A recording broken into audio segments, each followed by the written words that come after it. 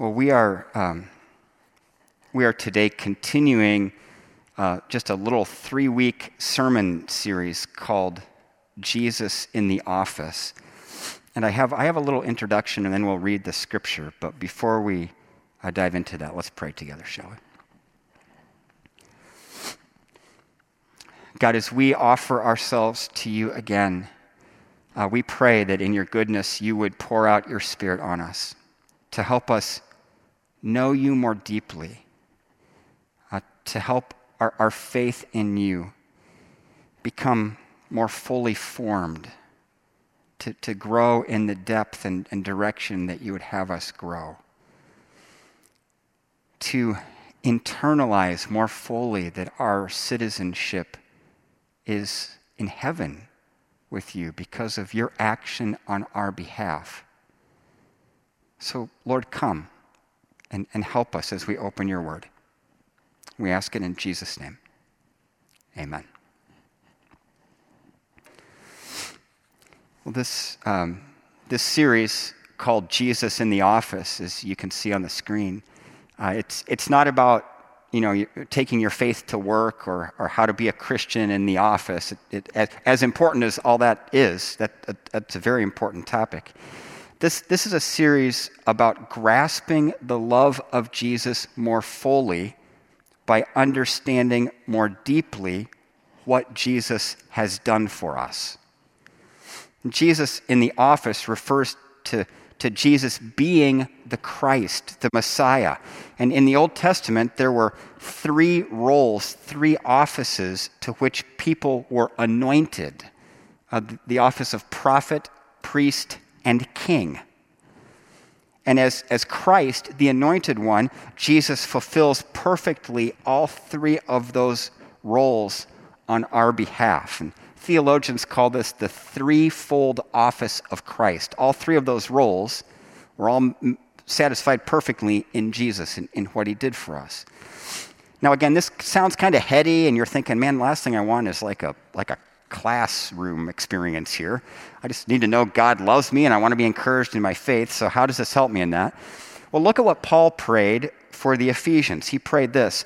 He prayed that they might have power together with all the Lord's holy people to grasp how wide and long and high and deep is the love of Christ.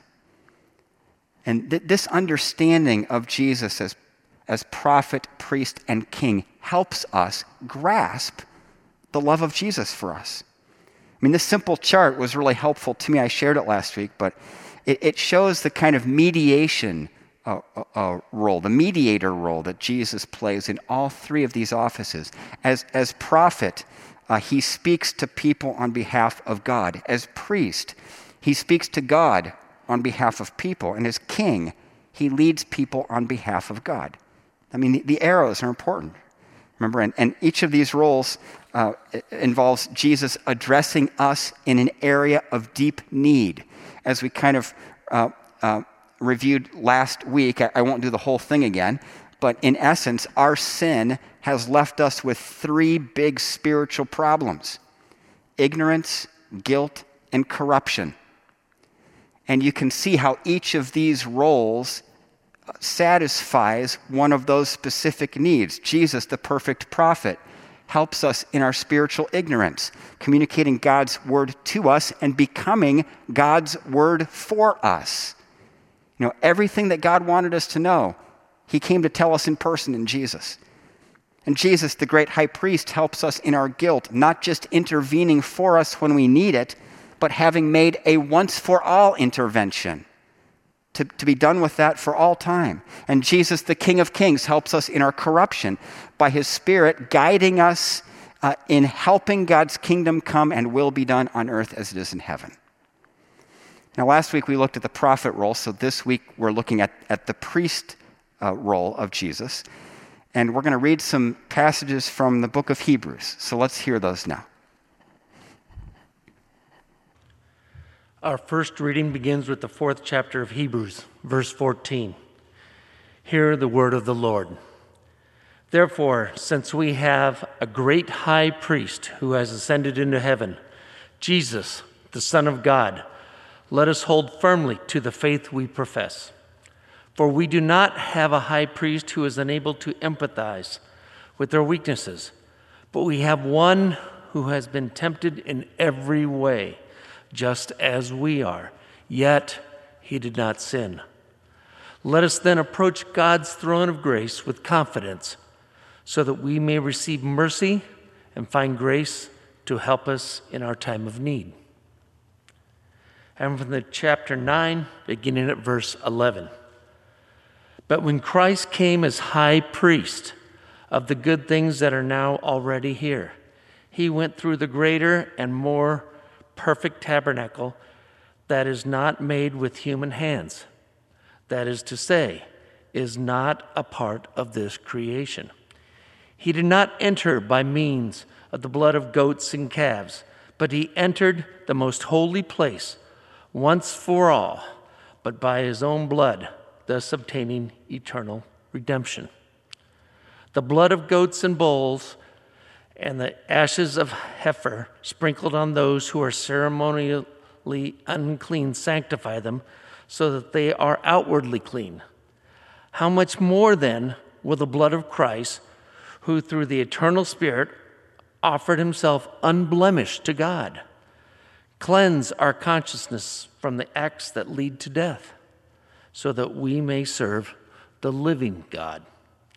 For this reason is the mediator of a new covenant, that those who are called may receive the promised eternal inheritance, now that he has died as a ransom to set them free from the sins committed under the first covenant. This is the word of the Lord. Thanks be to God. Thanks, David. I don't know how many of you are tracking with the plan that we had as a congregation to read through the Bible in a year. I know it's a lot to bite off. I think some of us are still doing that. We were using the one-year Bible. So Crystal and I chose to do the electronic version on our phones, and this is kind of our connecting time. Not every evening. We tend to miss here or there, but then we get together and catch up, and we read the whole thing out loud. That has been an interesting experience. I thought I knew how to pronounce Old Testament names. When you sit down and actually try to read them all out loud, that's a completely different story. But it struck me because, last week we were reading through Hebrews, probably the last 10 days. And it just struck me how well Hebrews fits with this kind of series on prophet, priest, and king. Probably like no other book, the book of Hebrews links and explains those roles and kind of how Jesus satisfied them on our behalf. Look at this. The book of Hebrews starts with the prophet piece. In the past, God spoke to our ancestors through the prophets at many times and in various ways. But in these last days, he has spoken to us by his Son, whom he appointed heir of all things, and through whom also he made the universe. The Son is the radiance of God's glory and the exact representation of his being, sustaining all things by his powerful word. In the past, God spoke by prophets, but now God has spoken by his Son, the great promised prophet.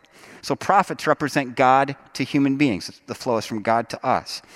Hebrews also addresses that promise made in Deuteronomy about there being another great prophet kind of in the line of Moses. The Lord your God will raise up for you a prophet like me from among you, Moses said. And here's what Hebrews says in chapter 3. Therefore, holy brothers and sisters who share in the heavenly calling, fix your thoughts on Jesus, whom we acknowledge as our apostle and high priest. He was faithful to the one who appointed him, just as Moses was faithful in all God's house. Jesus has been found worthy of greater honor than Moses, just as the builder of a house has greater honor than the house itself. So if you read Hebrews with this prophet, priest, and king lens, you will probably see connections you might not have seen before. And I encourage you to do that. And the message of Hebrews turns toward Jesus' priestly role in chapter 4 with the text we read today. priests represent human beings to God. The flow is upward, right? In that sense, it's the exact opposite of the role of prophet because the flow is kind of downward, right? Look at this from Hebrews 5. Every high priest is selected from among the people and is appointed to represent them in matters related to God, to offer gifts and sacrifices for sins. And in fact, this is what the whole priesthood in the Old Testament was established to do. You can read about that in Exodus 28. God set aside Aaron and his sons to be priests, to be go-betweens, mediators between people and God. And in that system, the high priest had a particular duty. On the Day of Atonement, the high priest would have to go into the most holy place, the place of God's very presence, to offer a sacrifice for his own sin and then for the sin of the whole community. That's why it was called the Day of Atonement. And it was such a tenuous thing. It was such a dramatic thing to conceive of a human being going into that most holy place, to the very presence of God. They would tie a rope around the high priest's ankle just in case he were to drop dead in the presence of God in the most holy place. They could drag him out. This is how seriously this was taken. No one entered the Lord's presence except for one person on that one day, and for the purpose of making atonement for the people. Here's what Leviticus says. He shall then slaughter the goat for the sin offering for the people and take its blood behind the curtain and do with it as he did with the bull's blood. He shall sprinkle it on the atonement cover and in front of it. In this way he will make atonement for the most holy place because of the uncleanness and rebellion of the Israelites, whatever their sins have been. Atonement. The priest, the high priest, was the only one to appear in God's presence on behalf of the people, to advocate for the people. Now, Jesus does that for us. He advocates for us. By the Spirit, he continues to be our advocate, right? But that's not all that Jesus did. See, the high priest was also the one who offered the sacrifice for the sin of the people that was needed to make atonement. And that last part is where Jesus was much more than a regular high priest, because he didn't just offer the sacrifice for our atonement, he offered himself as the sacrifice for our atonement. He was both priest and sacrifice on the once-for-all Day of Atonement, Good Friday. Look at this passage from Hebrews 7. Unlike the other high priests, he does not need to offer sacrifices day after day, first for his own sins and then for the sins of the people. He sacrificed for their sins once for all when he offered himself. I mean, this is the heart of Christianity. And this is what makes this literally good news. This is the once-for-all intervention of God on behalf of people. God in Jesus becoming the sacrifice for our sin in order to satisfy God's justice. And this is what makes the new covenant new. Remember, in the old covenant, God promised to keep his end of the deal. And remember Moses sprinkling the people with the blood of the covenant, commissioning them to keep their end of the covenant and saying, may it be to you like the animal who shed this blood if you don't keep your end of the covenant. But in Jesus, God sneaks around to our side to keep our end of the covenant for us. So what makes the new covenant new is that God keeps both ends of the deal. It's an amazing thing. God has fully satisfied everything needed for every human being everywhere to return to him. That makes this good news. And it's in this way that Jesus made atonement for our sins. Atonement. If you break it up, you get at one meant. This is a reuniting. This is bringing together a relationship that had been severed and making it united and one again. One of the images used to explain atonement from a biblical perspective is the legal image. In Jesus, we don't just have one who advocates for us in our guilt. kind of like having the best attorney in the world if you've done something wrong. I mean, it would be a comfort to have the best attorney in the world, but you would still know that you did something wrong. You were guilty. The image here is that the advocate, the attorney, is also the judge. Our case is presented and the judge very rightly finds us guilty, issues the sentence, but then the judge comes down from behind the bench and offers himself on our behalf to accept the sentence for our wrongdoing upon himself. Now, this is just one of the images used to kind of explain what God has done for us in Christ. But it gets to that idea of Jesus being our substitute, right? And this gets to where this applies in our daily life. Like what does this mean for me right now and tomorrow and the next day? Look at what we read in Hebrews 9. But when Christ came as high priest of the good things that are now already here, he did not enter by means of the blood of goats and calves, but he entered the most holy place once for all by his own blood, thus obtaining eternal redemption. For this reason, Christ is the mediator of a new covenant, a new arrangement, that those who are called may receive the promised eternal inheritance, now that he has died as a ransom to set them free from the sins committed under the first covenant. He came as the high priest of the good things that are now already here. The good things that are now already here. A relationship with God in which we can actually live, where we don't just know about God, but where we can know God and have an active, actual, vibrant relationship with God in tremendous freedom because we know we're recipients of tremendous grace. Right? The good things that have now already come. And Christ, the mediator of a new covenant. It's this new arrangement where Jesus keeps both ends of the deal. And then look at this in Hebrews 10. For by one sacrifice, he, Jesus, has made perfect forever those who are being made holy. Now, for you Fifth Church regulars, think back to the verb tenses of salvation. You know, the Bible can say you have been saved, you are being saved, you will be saved. Look at this verse through that lens. For by one sacrifice he has made perfect forever, past tense, those who are being made holy, present tense. Now, do you take as much comfort in that as I do? He has made perfect forever all of us who are still very much works in progress, who are being made holy. You know, all of the implications here that we're adopted children of God, that we're beloved children. We can know that. That's our primary identity. We're able to approach the throne of grace with confidence because of that. We read that in Hebrews 4 earlier in the service. All of this just goes to clarify God's goodness, that in the place of our guilt, you know, sin brought these three big problems: ignorance and guilt and corruption. We don't just feel guilty. We are guilty. There's a huge difference. Guilt is not just a psychological experience. We are guilty.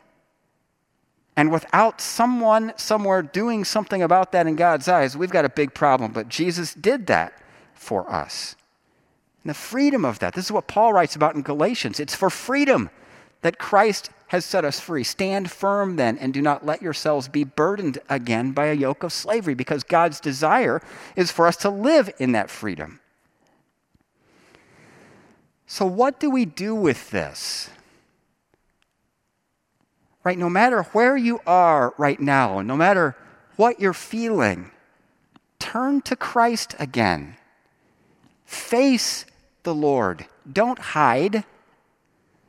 We have this perpetual Adam and Eve instinct in us that whenever God shows up, we want to jump in the bushes. That's not who you are anymore. The Lord has set you free. You may approach the throne of grace with confidence because your guilt is gone. Not because you fixed it, but because Jesus fixed it for us. Now, the legal declaration of righteousness The entire book of Romans is about this, right? That faith is credited to people as righteousness.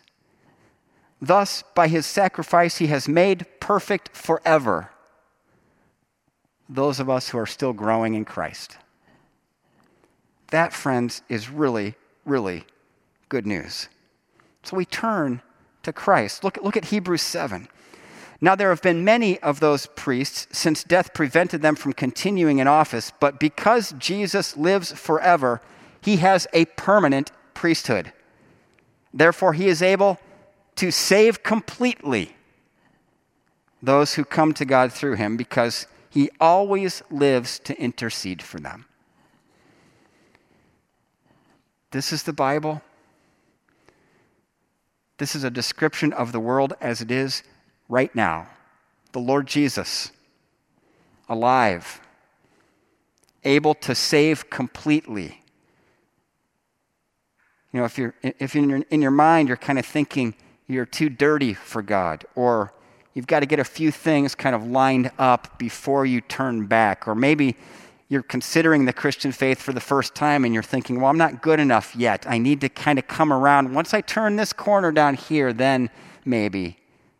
If you're thinking that way, you're thinking incorrectly, at least from a biblical perspective. And you need to repent, because the word repent literally means change your thinking. And the change of thinking needs to be toward this idea that Jesus can save completely. We don't offer the first 25% and let Jesus take it from there. We don't offer the first 10% and let Jesus take it from there. From a biblical perspective, we have nothing to offer. And that's kind of the first realization, is to come with your hands just, here I am, Lord. I need help. It's in that brokenness that God comes rushing in. Right? It's in that brokenness of the prodigal son who had been wandering, simply turning back toward home. And when the father sees him, he sprints to him.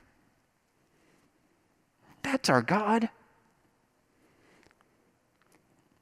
So you've got to tell yourself that gospel every day.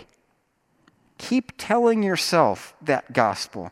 If you trust Christ, if you're in Christ, you have been made perfect forever.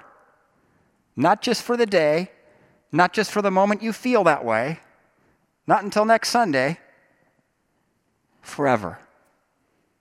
Even though you are still being made holy. God's still working on all of us, right? The righteousness of Christ deposited into our account, not just a wiping out of our debt, but bringing the account balance up to the perfect righteousness of Jesus. Turn to Christ and tell yourself the gospel every day. Jesus, the prophet, saves us from our spiritual ignorance. Jesus, the priest, saves us from our real guilt. Thanks be to God. This is the truth. In the name of the Father, and the Son, and the Holy Spirit. Amen. Pray with me, please.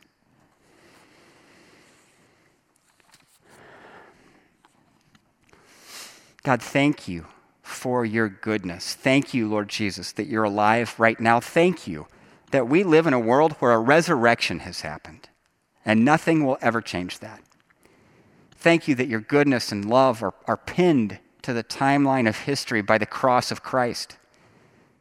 Thank you, God, that it's your desire that all people everywhere would come to a knowledge of the truth and be saved.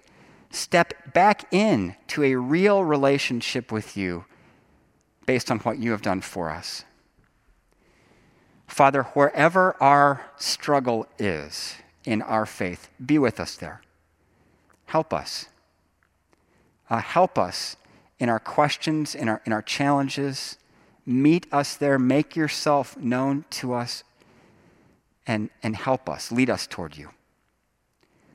Jesus, we thank you that at our place of greatest need, you met us in person in Christ.